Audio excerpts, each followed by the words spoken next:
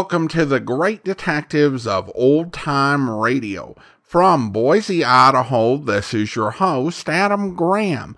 If you have a comment, email it to me, box13@greatdetectives.net. Follow us on Twitter at Radio Detectives and check us out on Instagram, instagram.com/greatdetectives. I do want to encourage you, if you enjoy this podcast, to be sure and follow it or subscribe to it using your favorite podcast software, including Spotify, Apple Podcast, Stitcher, or the Amazon Music app at amazon.com/OTR Detectives. I also want to encourage you to check out our other podcasts.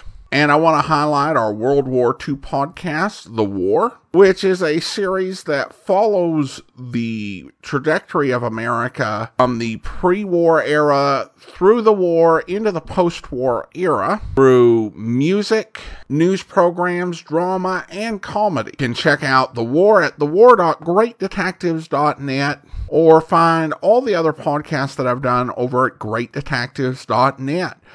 Now it's time for this week's episodes of Dr. Tim Detective. From April 24th, 1950, we have Poisoner at Large. And then from May the 15th, 1950, we have The Man from Hiroshima. This is Dr. Tim Detective, to bring you by transcription, The Mystery of the Poisoner at Large.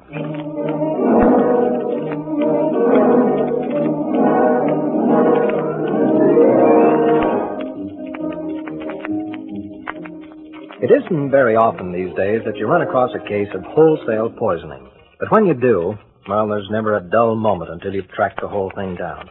There's nothing worse than to be poisoned, whether you take the wrong medicine out of your medicine cabinet by mistake, or whether it's fed to you by somebody else, as it was in this particular case which came to my attention not so long ago. But I'd better start right at the beginning.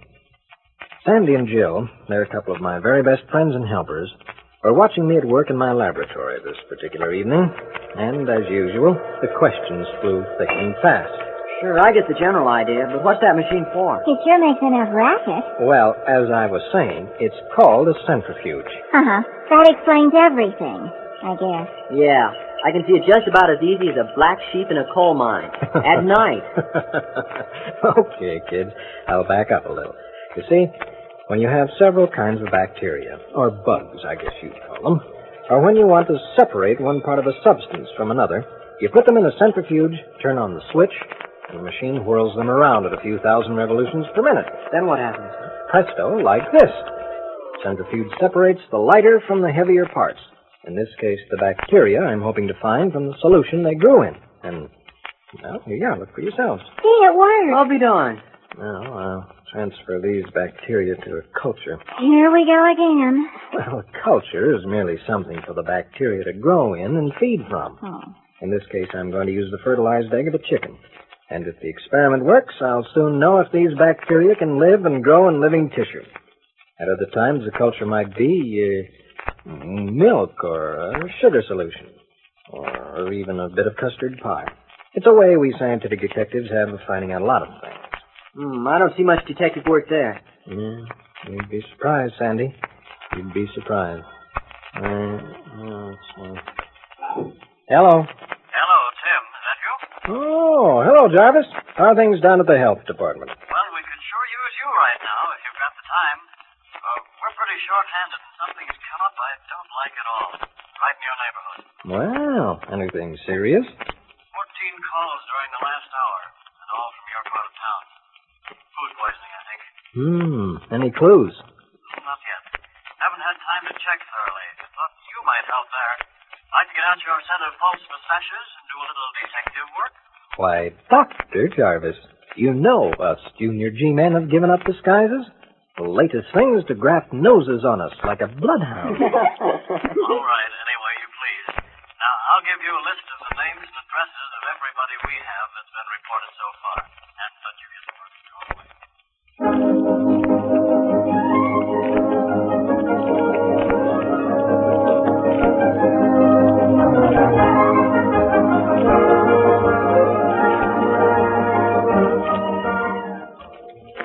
A few minutes later, Sandy, Jill, and I were mapping out our campaign. Now, some people think it's kind of funny for a combination doctor and detective to count on a couple of kids for help on a case. But let me tell you that those two are just about the most valuable assistants I have. In between phone calls reporting new cases of food poisoning, we outlined the problem and our work.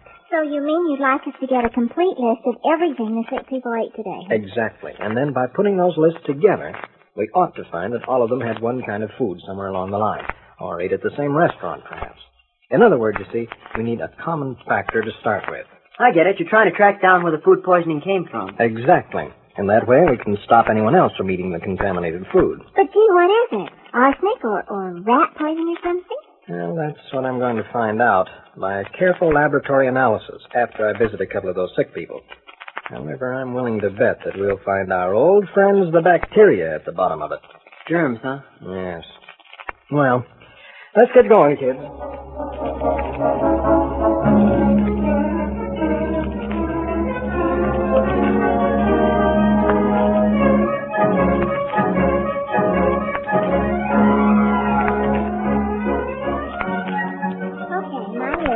Milk and canned soup and cream pie. Oh, yes. Dr. Kim would like to know where you bought the pie, or if you... Let's see if I have it right, Mr. Adams. You and your wife ate hamburgers, canned pork and beans, and drank coffee. Dr. Kim told me to ask you where you bought the hamburgers. The rest of the things don't matter. And you didn't eat anything at home, is that right? Now, I'm supposed to find out at which restaurant you ate. Thanks. Now, let's be sure I have it right. Steak, potatoes, fresh carrots, and chocolate eclairs. Be sure that's everything. Dr. Kim wants to be sure.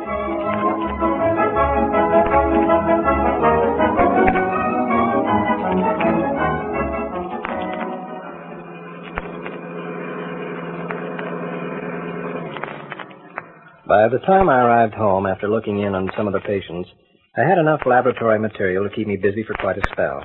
Samples of food from several homes, minute bits of waste from the patients, and lists similar to those Sandy and Jill were compiling.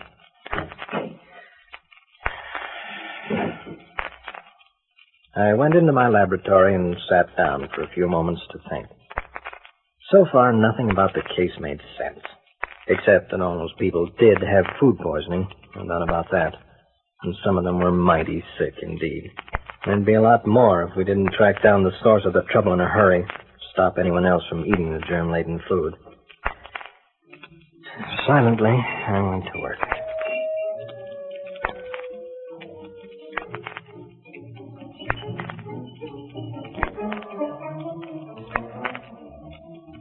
A few minutes later, Sandy and Jill were going over their lists of the food eaten by the poisoned patients with Dr. Jarvis. And as I adjusted my microscope for the umpteenth time, I found what I was looking for. I motioned the others over. Well, here's the criminal. Here, let me see. Yeah, me too. They all peered into the microscope. Dr. Jarvis was the first to speak. Nasty little germs, salmonella. What's salmonella? I suppose it accounts for more food poisoning than all the other bacteria put together. Doesn't kill very many people. It sure makes a lot of them plenty sick. Did you find out where it came from? Unfortunately, no. There aren't any samples of the food I've tested so far that show its presence. The bacteria you see under the microscope are from the stomach contents of one of the patients. Well, we're not having too much luck ourselves. Like to hear the reports of the investigation? I think that's the next step. Okay, Jill, you've been keeping score. Suppose you start. Well, there isn't any one food that everybody ate. No, wouldn't you know it? Oh, it's worse than that. There aren't even two kinds of food on everybody's list. I mean, you know, half of them one thing and half another. Mm-hmm. Just plain doesn't make sense. It looks like a dead end from here. Well, let's do the best we can. Let's find the three items that appear oftenest in the list you've made. And this might be a connection. First, though, I think we can rule out canned food, because there hasn't been any real trouble with commercially canned food for years. And it's impossible that all those people ate the same home canned stuff that might have gone bad. This is going to be tougher than I thought.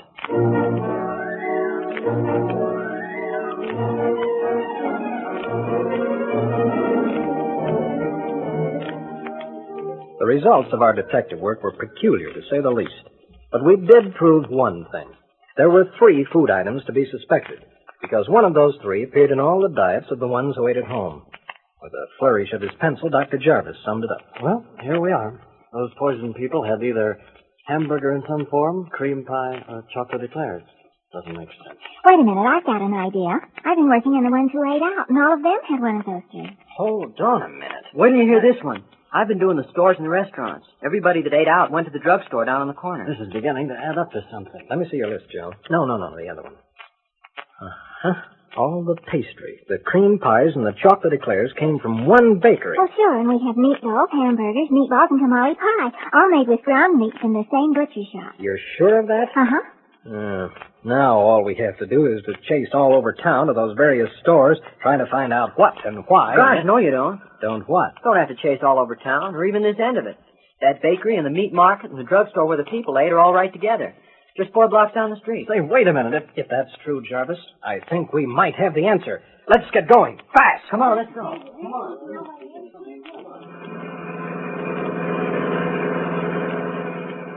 As we drove the short distance to the shopping center, I got to thinking. You know, it's a funny thing about mysteries, especially complicated ones like this one, where people scattered over a wide area all come down with the same illness at once. At first, things don't even make sense. Look impossible, you might say. And then, with a bit of information added here and there, a dim pattern begins to take shape. Well, that's exactly what happened in the poison mystery this time. Here's what we knew. 3 food items caused those people to become deathly ill. Well, 2, really, because it occurred to me that the filling of cream pie and the filling of chocolate eclairs is the same. And the other was hamburger. Both items came from the same 2 stores. Those who had eaten at the drugstore had eaten either hamburger or the cream filling. What would be more logical than for the drugstore food to be purchased at the butcher shop next door and the bakery 2 doors down? So the pattern was now clear. Only one part of the mystery remained. How could both the pastry and the hamburger become poisoned with the germs of salmonella? And as we drove up in front of the stores and parked, an almost forgotten item of my medical training popped into my mind. I was sure I had the answer.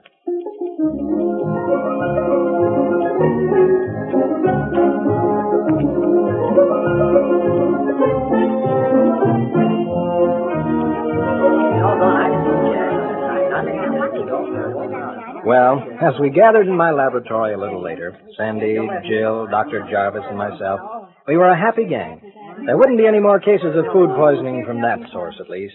Lost in thought, I heard Sandy ask, But gee, Dr. Tim, how come you went right into those stores and started looking for rats? You sure fooled me. well, as Dr. Jarvis could tell you as well as I, one of the commonest carriers of salmonella, the food poisoning bug, is rats and mice. A few of their droppings around a food store and, well, you've seen what happens. Oh, that's why we have inspections by the city and campaigns against rats and mice, even if you can't get results 100% of the time. Well, why would just the cream filling in the hamburger be full of germs? Well, you remember what I told you about cultures? The perfect material for bacteria to grow on? Yeah. Sure. Well, 2 of the best cultures in the world for salmonella are cream fillings and ground meat, especially in a warm place like the bakery, or when left outside the refrigerator in a butcher shop. It's the perfect setup for an epidemic like ours. But why did those stores being right together give you the idea? Elementary, my dear Sandy, elementary.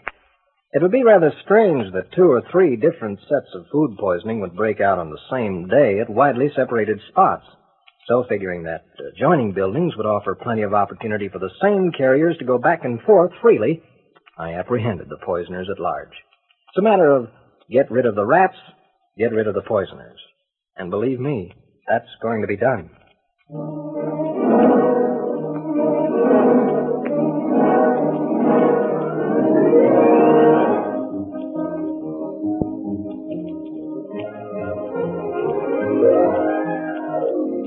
This is Dr. Tim, Detective, to bring you, by transcription, the mystery of the man from Hiroshima. Even doctors have to do their spring house cleaning once a year. And on this particular day, my laboratory looked as if a cyclone had hit it. I'd enlisted the aid of Sandy and Jill, my 2 best friends and helpers, and hired a man to wash the walls and woodwork and do some painting. It wasn't until we were in the middle of the job that I remembered that I'd promised to get those X-ray pictures out by the next day. They were going to be pretty important in a murder trial at which I was testifying, and my good friend the district attorney wanted to go over the pictures with me at the earliest moment. Ordinarily, I would have developed them at once, but an emergency case prevented me. As I was scrambling in the litter of house cleaning, trying to remember where I'd put the film, Mr. Tagawa, the man who was helping us, stopped to light a cigarette. Did you lose something, Dr. Tim? Yeah, you wouldn't remember where you put that package of exposed X-ray film, would you? I think I know where it is. Good. Jill, if you'd like to take a few minutes off from your drudgery and help me in the darkroom, the job's yours. Sure. Are we going to develop some more X-ray pictures? If I can find them in this confounded mess. Are these the ones you wanted? Well, let's see, Sandy. No, this is a new package. It hasn't been opened. I think this is perhaps what you look for, Doctor. I have, with much carelessness, put my coat on top of it when I start to work. Oh, thanks, Mr. Tagawa. You know, most people wouldn't even know what a package of X-ray film looked like. Before, in Japan, I have done many tasks in scientific laboratory. Then great Scott, man. Surely you don't have to do this sort of work for a living. Heck no, I'll bet Dr. Tim could get you a job. I am very grateful, but I have not been well, and also I have run into much prejudice because of my unfortunate nationality. But you was, Mr. Tagawa. I thought you were an American soldier in the war. That is quite correct, Miss Jill. I was an American intelligence officer and was captured as a prisoner by the Japanese. I served 18 months as prisoner in Japan. You will excuse, please. I have about finished cleaning wall and must buy paint to start on woodwork tomorrow. Yes? Taking Jill with me, I waved goodbye to Mr. Tagawa and disappeared into the darkroom, not even realizing that clutched in my hand, in a thin cardboard box, was the beginning of one of the most baffling mysteries in my career as doctor and detective. About an hour later, Sandy, Jill, and I stood dumbfounded before a rack on my laboratory bench upon which were spread the developed X-ray pictures. There's absolutely nothing on them. What do you suppose could have happened? I'll be doggone. They look as if they'd been light-struck, I guess. Well, I must have been careless, or else the X-ray machine is out of order. But it couldn't be, Dr. Tim. Don't you remember those pictures we took yesterday? After these? They were okay. By Jove, I'd forgotten. They were. That's a mystery to me. What'll you have to do? Take him over, I guess. I'd better get the DA on the phone. Boy, that sure beats everything.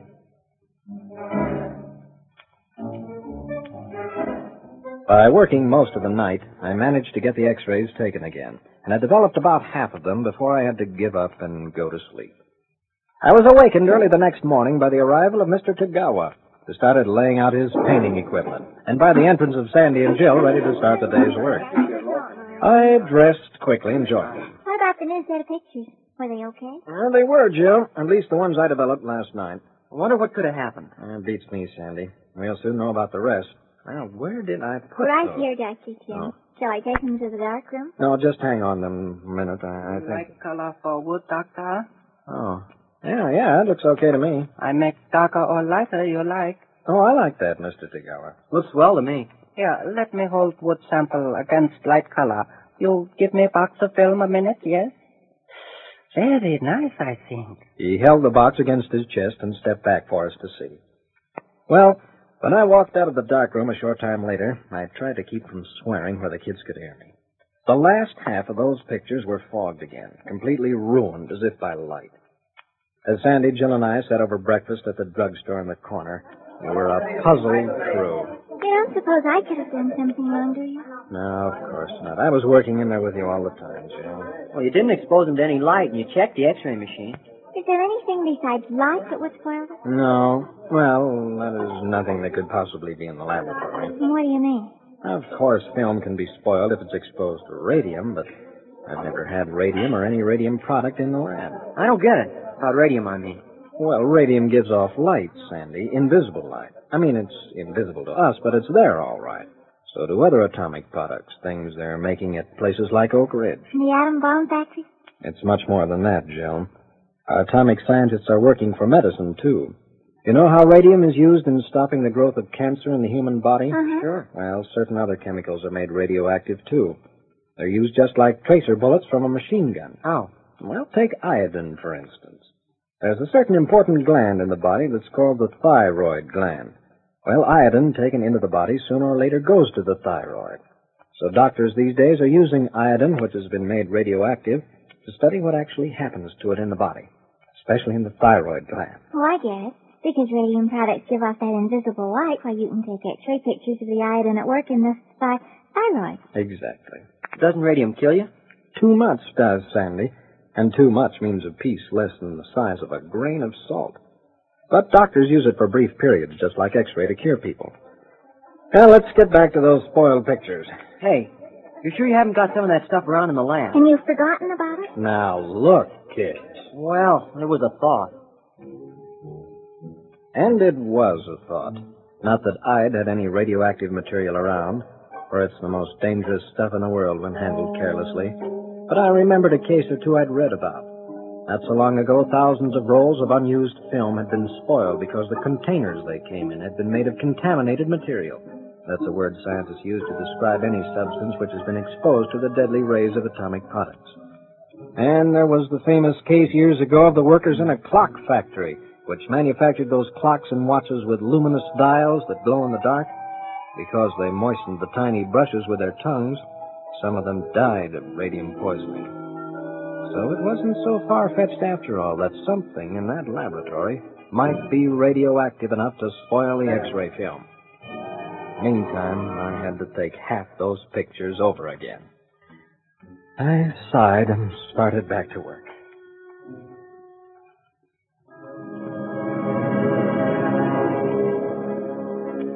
Mr. Tagawa had gone when we got back, as it was Saturday, and he worked only half a day. Wearily, I called my patients back and retook the pictures. And this time, they were all right, as sharp and clean and unfogged as you could ask for. Here was a mystery with a vengeance.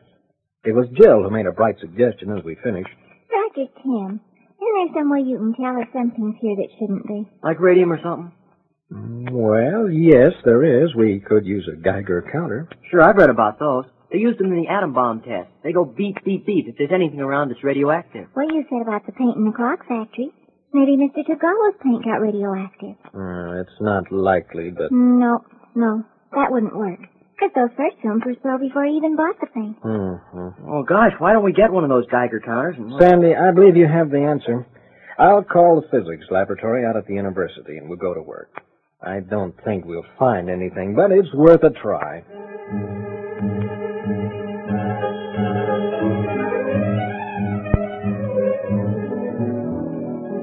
On Sunday, we spent 3 hours going over the laboratory for traces of radiation.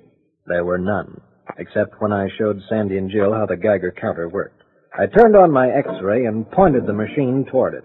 The counter began to click away like mad. Well, I'll be darned. Oh, I get it. The faster the clicks, the more dangerous the radiation, huh? Yes, but there's not a trace of anything in the whole room that could have caused those films to be exposed. Just a bad batch, I guess. Looks that way. Unless... Oh, but that's silly. What's that, Jim? Well, you said people could be radioactive, too. Wouldn't they spoil the film? My jaw dropped open as I had a sudden thought as clear as day. Now, hold on, I told myself. Let me think. My handyman and painter had given me the box with the first spoiled films himself, after his coat had lain on them. Yes, I was right. When I took the pictures over, I'd developed half of them that night. No one but myself had touched them. But the next morning, the paint sample, Tagawa had held a strip of wood in the box that held the remainder of the film against his clothes. But the idea was fantastic. I was jolted out of my reverie by someone at the door. I'll see who it is. Oh, Mr. Tagawa, come in. I hope I not bother. I like to see if paint dry okay. Mr. Tagawa, would you help us with an experiment? I glad give assistance. Sandy, will you hand me the Geiger counter? Thanks. That is equipment I'm much familiar with. I'm glad of that, Mr. Tagawa. Because if you do have radium poisoning, I won't have to tell you what it means. Gosh. You don't mean it was Mr. Tagawa? Not Mr. Tagawa. His clothes. But if his clothes are contaminated, there's a chance that he, too, might...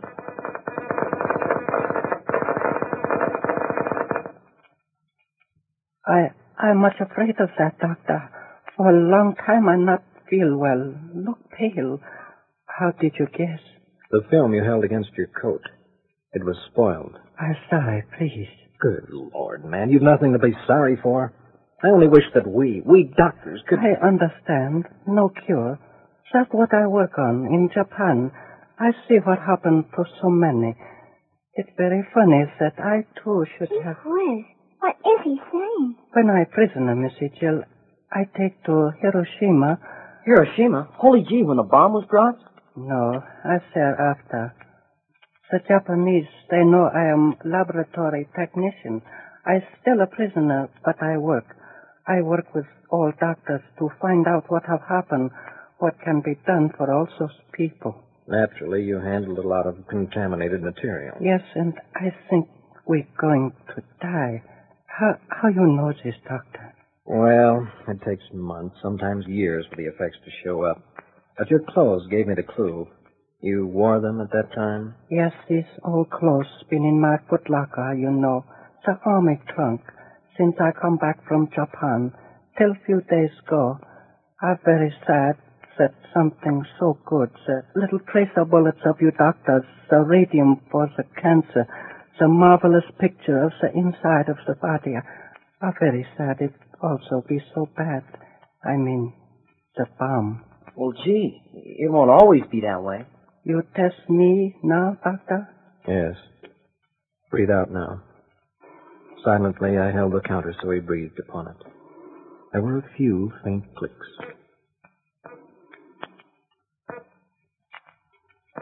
Oh, Dr. Kim, can't you do something for Mr. Tagawa? Anything?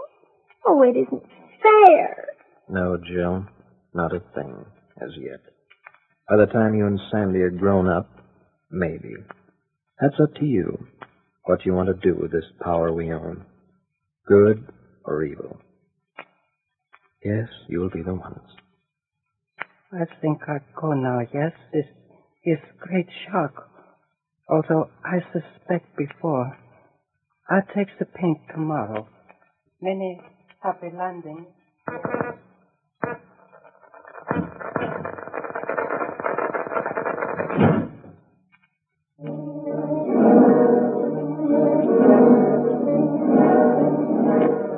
And so we close my casebook on the mystery of the man from Hiroshima.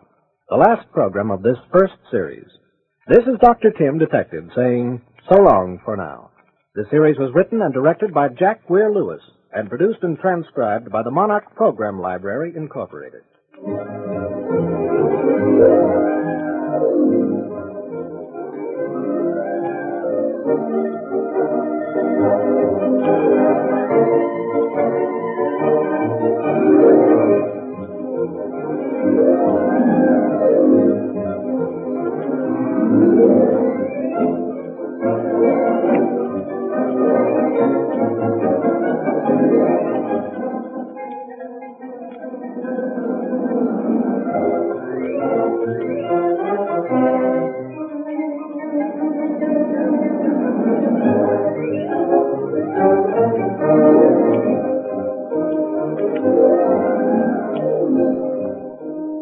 Welcome back. Well, it was interesting in the first episode. We get a little bit of a response to those who are like, what is Dr. Tim doing? Relying so much on these kids for help as assistants. Dr. Tim offers a good explanation, and I'm sure that their work ethic's fine. It may be a situation where a kid calls up and says he's with the Department of Health, that you might be less than willing to cooperate. But again, I think this falls well within the suspension of disbelief. And I think the episode does a good job of explaining kind of a logical thought process to work through this entire situation. And to start with a lot of potential clauses and then to really narrow it down based on evidence as well as on medical knowledge. The Man from Hiroshima was a different type of episode. While we don't have all the episodes of this series, we have 7 of the other 12, and generally everything turns out fine. That's not the case here. I'll be honest that I found the fate of Mr. Tagawa to be quite sad. And no doubt kids who identified with Jill felt just as bad as she did about Dr. Tim being unable to help him.